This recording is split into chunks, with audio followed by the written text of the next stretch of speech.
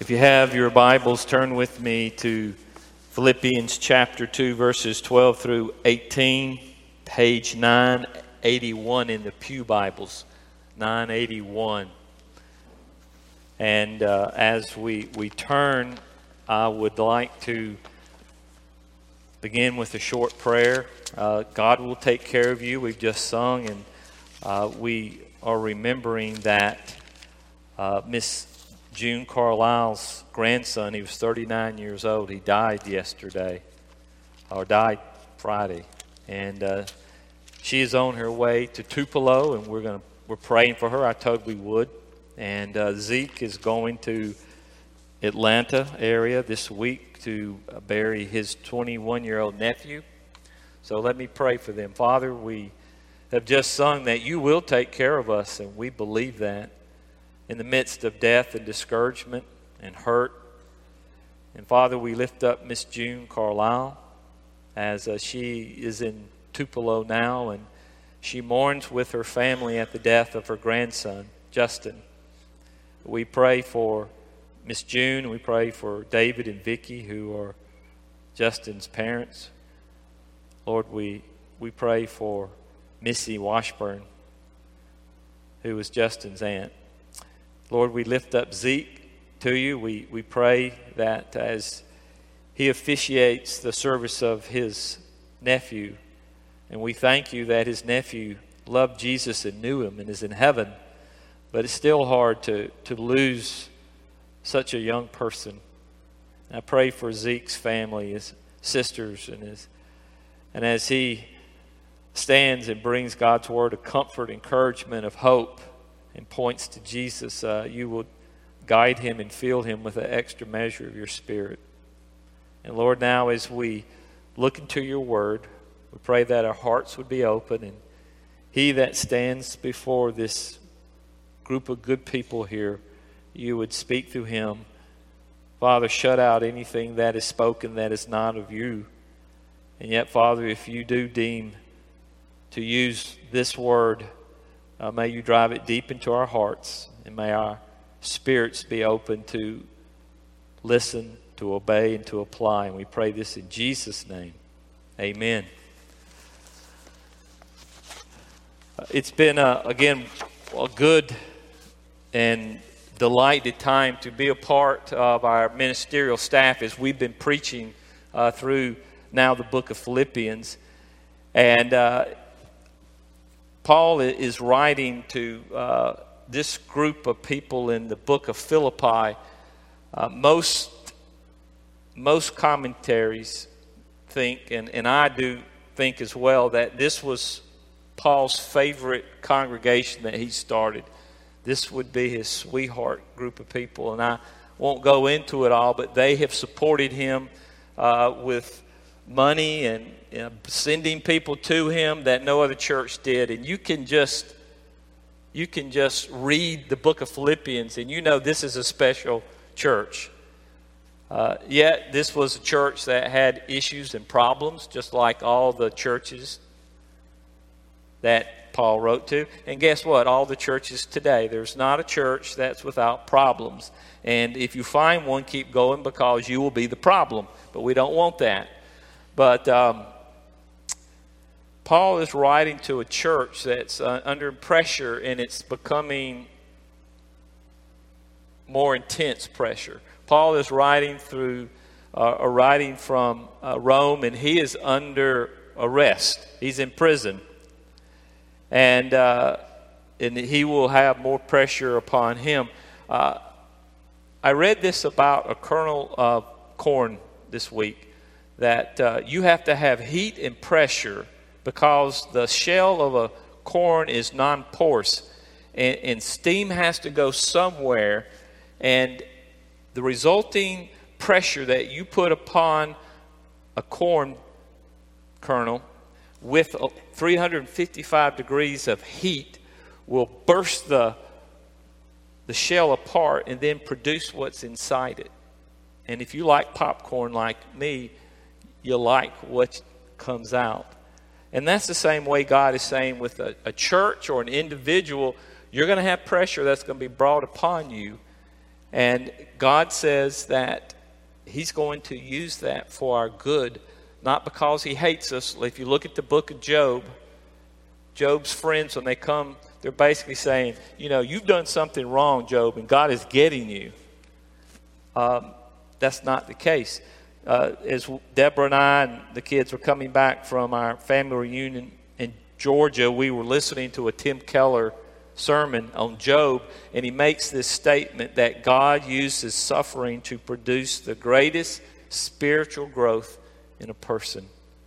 It's no fun to suffer, but God is going to use it to produce deep maturity in our sanctification.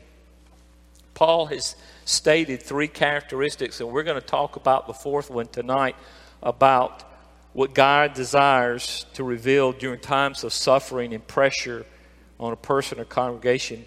And these characteristics are true for a family, for a business, for a team, for a nation. That if these people in our church will understand them and have them woven together in our lives, God's going to do a fantastic work. I believe that. What are they? Well, the first is found in Philippians 1:27. You don't have to look, but I'll read it to you. And that's courage. Only let your manner of life be worthy of the gospel of Christ, so that whether I come and see you or am absent, I may hear of you that you are standing firm in one spirit with one mind, striving side by side for the faith of the gospel. The Greek is talking about a military term, and the term is you take high ground and you keep it. No matter what comes your way, you keep the high ground, because if you get driven off that high ground, you're going to lose the battle. And it takes courage when you're under fire. So the first characteristic that Paul is writing to the Philippian church, he said, you got to have courage. You have to have courage to do the right thing. You have to have courage to follow after me and to obey me. You have to have courage to love and be unified. The second thing is unity, which is found in Philippians 2:1-2. So if there is any encouragement in Christ, any comfort from love, any participation in the Spirit, any affection and sympathy, complete my joy by being of the same mind, having the same love, being in full accord of one mind. And of course, he writes this, and then afterwards he says, this is what Jesus Christ had, which is humility. But look, standing together in love and thinking about what is best for one another, moving in a unified goal, being on the same page is critical. It's critical not only for our church, but for a family, for a ball team, for a government, for the military. Being unified, saying this is the direction we are going. This is what we believe Jesus has directed us to. We're following it. The third is humility, found in Philippians 2:3, doing nothing from selfish ambition or conceit, but in humility count others more significant than yourself. Let each of you look not only to his own interest, but also to the interest of others, having this mind among you, which is yours in Christ Jesus. Humility. What is your attitude towards yourself? Is it me first always? It's easy. Or thinking of others, of their good at their expense, looking out for the interest of others. Jesus is the example. I'm ashamed to tell you that yesterday, coming down 589, coming home from Jackson, I had a lack of humility behind the car going about 20 miles below the speed limit. And I was grinding my teeth, and I was getting close to them, and finally they turn off. Thank goodness. And then they stop. And I go, oh, and honk my horn. And I hope it's not anybody here that I honked at. And I kept on going. I said, what if that was somebody in my church? I said I didn't recognize it, but I don't think that, but that was so lack of others. And I was thinking today, I said, they may have been lost. They may have had a turnoff. They didn't know. They were, and some crazed guy in a big truck is behind them. I had no humility. I wanted me first. And it's easy in our own lives, in our church, to say, as long as I get my way, instead of saying, no, I want what's best for the others, as Christ wanted for me, who gave up the right to be recognized as God to walk in our midst, or on the midst of the earth, and to be crucified. And when they put him on the cross, and they even said, hey, if you're God, come down from me. He could have done it. But he didn't, for my sake and your sake. And then the fourth is endeavor or effort. This is what we're talking tonight. For the sake of Christ. Philippians 2:12-18. Let us read God's word. Therefore, my beloved, as you now have always obeyed, so now, not only as in my presence, but much more in my absence, work out your own salvation with fear and trembling. For it is God who works in you both to will and to work for his good pleasure. Do all things without grumbling or questioning, that you may be blameless and innocent, children of God without blemish in the midst of a crooked and twisted generation, among whom you all shine as lights in the world, holding fast to the word of life, so that in the day of Christ I may be poured out, that I did not run in vain or labor in vain. Even if I am to be poured out as a drink offering upon the sacrificial offering of your faith, I am glad and rejoice with you all. Likewise, you should also be glad and rejoice with me. We're going to look at quickly 3 E's. Effort, evidence, examination. First is effort in response to grace. These 3, effort, evidence, examination, help us as we live for Christ and have effort in participating, building the kingdom of God. Verses 12 and 13, these verses must be taken together because, for example, it's easy to say, work out your salvation with fear and trembling. It is up to you. And we know a couple of things. One is that salvation is not up to you. We know that from Ephesians 2:8 and 9, that God gives you salvation as a gift. We know that from John 6:44. No one can come to me unless the Father who sent me draws him. Romans 3:10-11. None is righteous, no, not one. No one understands, no one seeks for God. We're not going to come to Jesus Christ because we just have a little bit of spark inside us. We are dead in our sins and trespasses. We as good Presbyterians know that. Okay? So first of all, we know that our salvation does not depend upon me or you. It depends solely on God's gift, gracious gift to us. And that's why we're Christians. If you're a Christian, that's why you're a Christian. It's not because God couldn't do without you in heaven or that you're a lot better than me. Christy, you're much better than me. I know you don't tailgate people down 589. No. We're sinners, and God says, you need a Savior, and so I give you salvation. Now, how do we respond to that grace? And that's the effort. You've been given something so wonderful, so precious. What are you going to do with it? What are you going to do with salvation that's been given to you? Spider-Man was told by his Uncle Ben, with great power comes great responsibility. I hope I'm not being sacrilegious by saying that, but we have been given something so wonderful and great. What are we going to do with it? The word beloved in verse 12 conveys divine love of God because of a personal, intimate experience with God. The word has a close association with agape. We know that word agape. That means love at the expense of Christ. God's love at the expense of Jesus. And so he's writing to people who are Christians already. Obey. He says, as you have always obeyed. The Greek word conveys divinely loved by God because of a personal, intimate experience with God. You're acting on the authority of one speaking. You're listening attentively because you want to do something. I was thinking, I wonder if anybody in here has ever been in the army or the military and you had to throw a live grenade for the first time. I was just thinking, the first time my father had to do that once.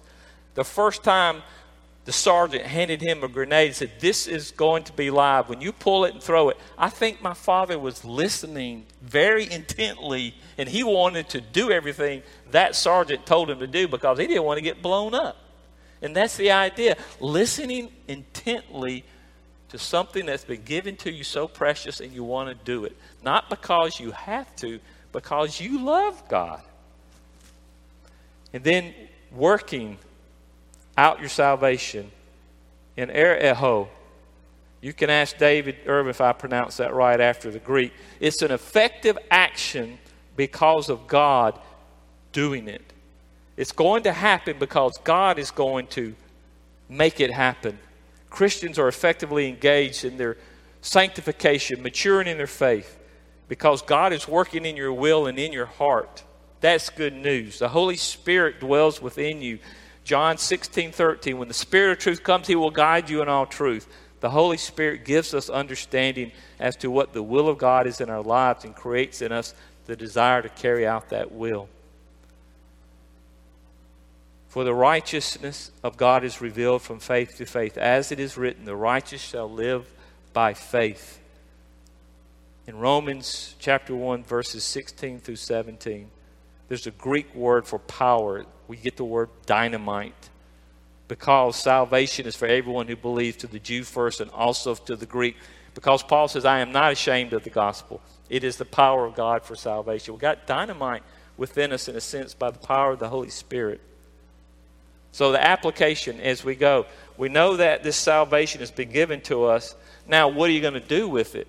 Okay, we haven't earned salvation, but God says, I expect you to do something with this precious gift. Well, there are two things that we can do when we shouldn't. Number one has been to be a pacifist. Just to say, well, I'll just sit back and let God work in my life. I don't have to do anything. And that's not right. You can't just sit there, well, I'm just waiting for God to move in my heart before I talk to people about Jesus, before I read my Bible, before I pray, before I get involved in anything of God's work. I'm just going to wait and let God. Because after all, I'm a Christian. I'm going to heaven. I had a guy in college, that's what his life story was. Hey, I walked the aisle. Can't be a pacifist. All relationships have responsibility. Nor can you be an activist. By that I mean, hey, if I don't do something, God's kingdom's not coming. I got to be His feet. I got to be His hands. Got to be His mouthpiece. I got to go. I got to do. I got to do. I got to do. And if we do this by our own power, we're going to burn out. Because you're thinking, I got to do it, or it's not going to be done. And you'll live under a guilt trip. That's legalism. It says to work out with fear and trembling. What does that mean? I'm not sure I have it all, but here's what I've come up with. I know that in my own power, I'm inadequate. And I'm afraid that if I try to walk out and do it all on my own, it's not going to get done. And I'm going to fail. But I also believe this, that He's equipped me. He's equipped you. 1 Corinthians 12, 7 through 11. And I desire to be involved in kingdom building. And He's given me gifts and abilities, and He's given you gifts and abilities, and He wants you to be involved. And I see obedience as a blessing, not a hindrance in my life. And I hope you do too. Not always I fail, and I'm going to talk about a little bit when you fail. But I have awe and respect of God, and I have great awe and respect of salvation that's given me, and I want to use it in the right way. Which brings us to evidence that encourages and reveals verses 14 and 15. Why do football players, if they want to be good, lift weights? Why do they put a lot of effort into weightlifting? Because they want to win games. They want to get stronger. They want to get faster. And when the night lights are bright, they want to dominate the other player so they can win. Why do people with gardens, and my cousin has a beautiful garden I just came from. If y'all ever get to Carterville, Georgia, you're going that way, call me. I'll tell you, go by. It's a wonderful garden. Flowers. Oh, my goodness. And I wonder, Lewis, why do you spend so much time? Because our family reunion went out there and made all these pictures, and they're beautiful. He gets to enjoy the beauty of his handiwork. But he puts a lot of work and effort and energy. Same way with farmers when you're growing crops. It takes effort and energy, but it produces something, and we get to enjoy it. And quickly here, verses 14, they're our evidence. If we're going to put evidence or effort in, what is the evidence that God is responding to our work? And that's where he says, do all things without grumbling or questioning. That is within the church he's talking about. And we see that out of chapter 4, we're dealing with two women. Do all things without grumbling or questioning. The Greek word means to mutter or complain under your breath. That's what I was doing yesterday. Questioning means a calculated response that is selfish in nature to produce disunity, conflict, and confusion. And so Paul is writing to them. He's going to get more specific in chapter 4. But he says, you got a lot of disunity. You got a lot of grumbling. And you got a lot of questioning in the church. And it's not to be that way. I think Paul was thinking of Exodus 15.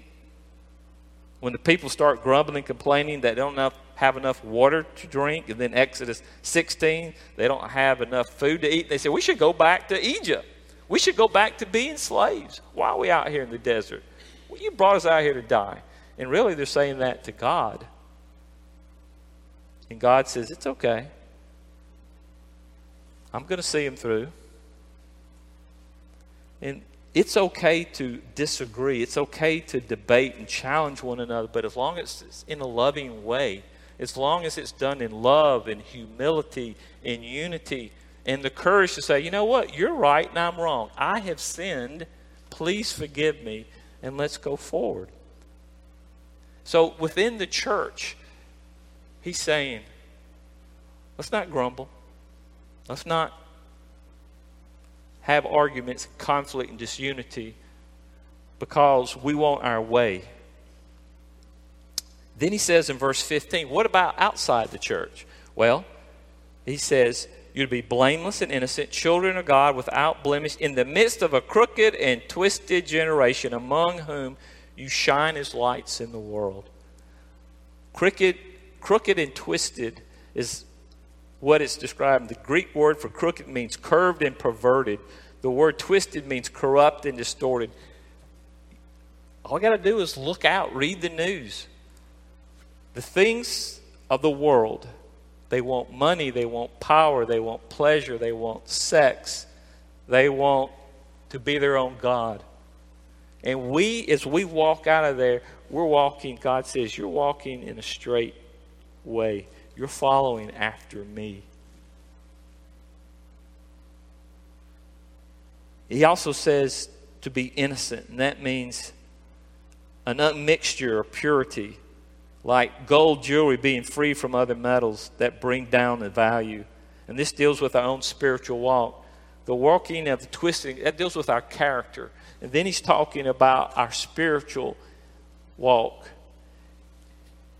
Paul also must have been thinking of Matthew 5:14 through 16, when Jesus said, you're the light of the world. A city set on a hill cannot be hidden, nor do people light a lamp and put it under a basket, but on a stand. It gives light to all the house. In the same way, let your light shine before others so that they may see your good works and give glory to your Father who is in heaven.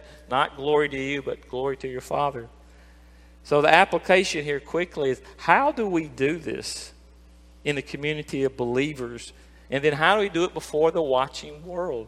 How do we not be activism, saying, well, I got to earn my salvation? No, we're not doing that. But we don't want to be pacifists and just say, I'm not going to say or do anything. I'm not going to disagree. How do we do it? I'm not sure, to be honest with you, but I have 5 things that we together as a church can do as a Christian. And he talks about, one is the Word of God. We study it, we read it, we meditate on it, and then you apply it. And Paul says here, it's interesting, that we, verse 16, holding fast to the word of life. And then it talks about also that we, as we hold fast, the Greek word means to hold out to somebody, to give it to them. So we are to be giving the Word of God to people. Whether they receive it or not, that's not up to us. But we just tell them, hey, why do you believe the way you do about homosexuality, about money, about whatever? So, well, this God's Word says this, and I believe it. So the Word of God. Number 2 is prayer. Pray without ceasing. Asking God for great and mighty things. Crying out to God. Say, God, I messed up driving down 589. I know but please forgive me, and don't let that person who I was honking at feel bad. Lord, be with our people as we pray. Be with Zeke when he goes tomorrow to Atlanta and he buries his nephew. May people know and believe Jesus Christ because of Zeke and because of Zeke's sisters. Lord, be with June. Lord, be with Sarah as she goes back to Ole Miss. And as we all, Lord, be with Bentley as he goes to school. And people look at Bentley and they say, Bentley, why you go so full of joy? Bentley's praying, Lord, give me the right words to talk to people. And Joan, when you go to pharmacy school. Church. We need the church using our gifts and abilities. That we need each other. We need to tithe our money. We need to worship. We need the community of believers. D is others. We need other people. 101 is sharpening iron, being discipling. Being discipled and discipled. We need to be in relationship. RUF says large group, small group, one-on-one. We need one-on-one. Others. And last, this is the most scary. We need suffering. Philippians 3:10, as we suffer, we share in Christ's suffering, and God uses it to mold us, develop us, cause us to trust and turn to Him. I believe Tim Keller is correct. We suffer, we grow the most in our Christian faith and walk. Evidence. We have effort. It produces evidence. We see it. Other people see it. We praise God for it. And then finally, examination. Verses 16 through 18. The key word here is holding fast to the word of life, so that in the day of Christ I may be proud that I did not run in vain or labor in vain, even as I am being poured out as a drink offering. Paul says that in 1 Corinthians 3:13 through 15, in John in Revelation 20:12 through 13, Matthew 25:31 through 46, there's going to be a day of examination. Okay, we're all going to stand before the throne. One day, every person is going to stand before God. And we're going to have to answer for our lives. We're going to have to answer for what we've been given. And if you haven't received salvation, you're going to answer for your life. So there's going to be an examination. Philippians 1:20 through 22. As it is my eager expectation and hope, I will not be at all ashamed, but with a full courage, not as always, Christ will be honored in my body, whether by life or by death. For to me to live is Christ and to die is gain. If I am to live in the flesh, that means fruitful labor for me. Yet, which I shall choose, I cannot tell. Paul is reminding the church of Philippi that he's going to stand before God one day, and he's going to show that he was a part of a church, that he produced, he discipled, he encouraged, he sent out, he held out the gospel. He was a light in the dark world. And he did all this with courage. He did all this with humility. He did all this with unity. And he put effort into it. Verse 17 says, the idea from Exodus 29:40, it says, and there shall be 1/10 of the ephah of fine flour mixed with 1/4 of the hin of beaten oil and 1/4 of the hin of wine for a drink offering with one lamb. Paul is saying that the idea is that both in Old Testament and in the Greek world where Paul was, they would take some wine and the sacrifice of the lamb, they would pour it out over the sacrifice. And Paul says, I'm being poured out for you guys. And there's great joy and there's faithfulness because I am loyal to God and I am full of excitement that God will use me in your lives. Christy was talking about joy, and I have struggled a long time with what is joy exactly. As I was looking at joy, as best as I can discover, and I'm probably wrong, but it has to do with eternal things. It's knowing that you are a Christian and that when you die, you're going to go to heaven, and that God loves you right now and you're in a personal relationship. I think that's kind of the definition of joy. God loves me, I'm in a relationship with Him, and I have an eternal home in heaven as I pass through this life. Well, gee whiz, Knox, when I fail, when I blow it, or when the church blows it, what can you tell me? Well, here's the deal. We run to Jesus Christ. Thank goodness Jesus is not like me and He's not like you. And Jesus spoke to them saying, I am the light of the world. Whoever follows me will not walk in darkness, but will have the light of life. John 8:12. Our Jesus, our Savior, He was always light in darkness. He was light that came into our dark heart. And we run to that light. Then Jesus told His disciples, if anyone would come after me, let him deny himself and take up his cross and follow me. Jesus wants us to follow Him. He wants me, crazy Baird. He wants me to follow Him and be a disciple. Deny myself, take up my cross. There is therefore now no condemnation for those who are in Christ Jesus. Jesus, when we stand before Him, is not going to judge us on our work, our life. He's going to look at Jesus Christ and says, I'll pick somebody. I don't see Davis. I see Jesus. Davis, I don't see your sins. I know you sinned. I got them right here. But I see Jesus who took all your sins. And so you're in a right relationship with me. We get that. No condemnation. We get the Holy Spirit. Our efforts, our evidence, our examination is based on our love for Jesus. Courage, unity, humility, effort. May that be a mark of First Presbyterian Church. Let's pray. Father, we thank You that You love us. We thank You for the Apostle Paul who wrote this magnificent epistle from Rome. He was trumped up charges from people that were jealous and hated him. And yet he's full of joy because he knows what You're doing. Lord, may joy be a mark of this church, as well as unity and love and humility and effort. And we pray this in Christ's name. Amen.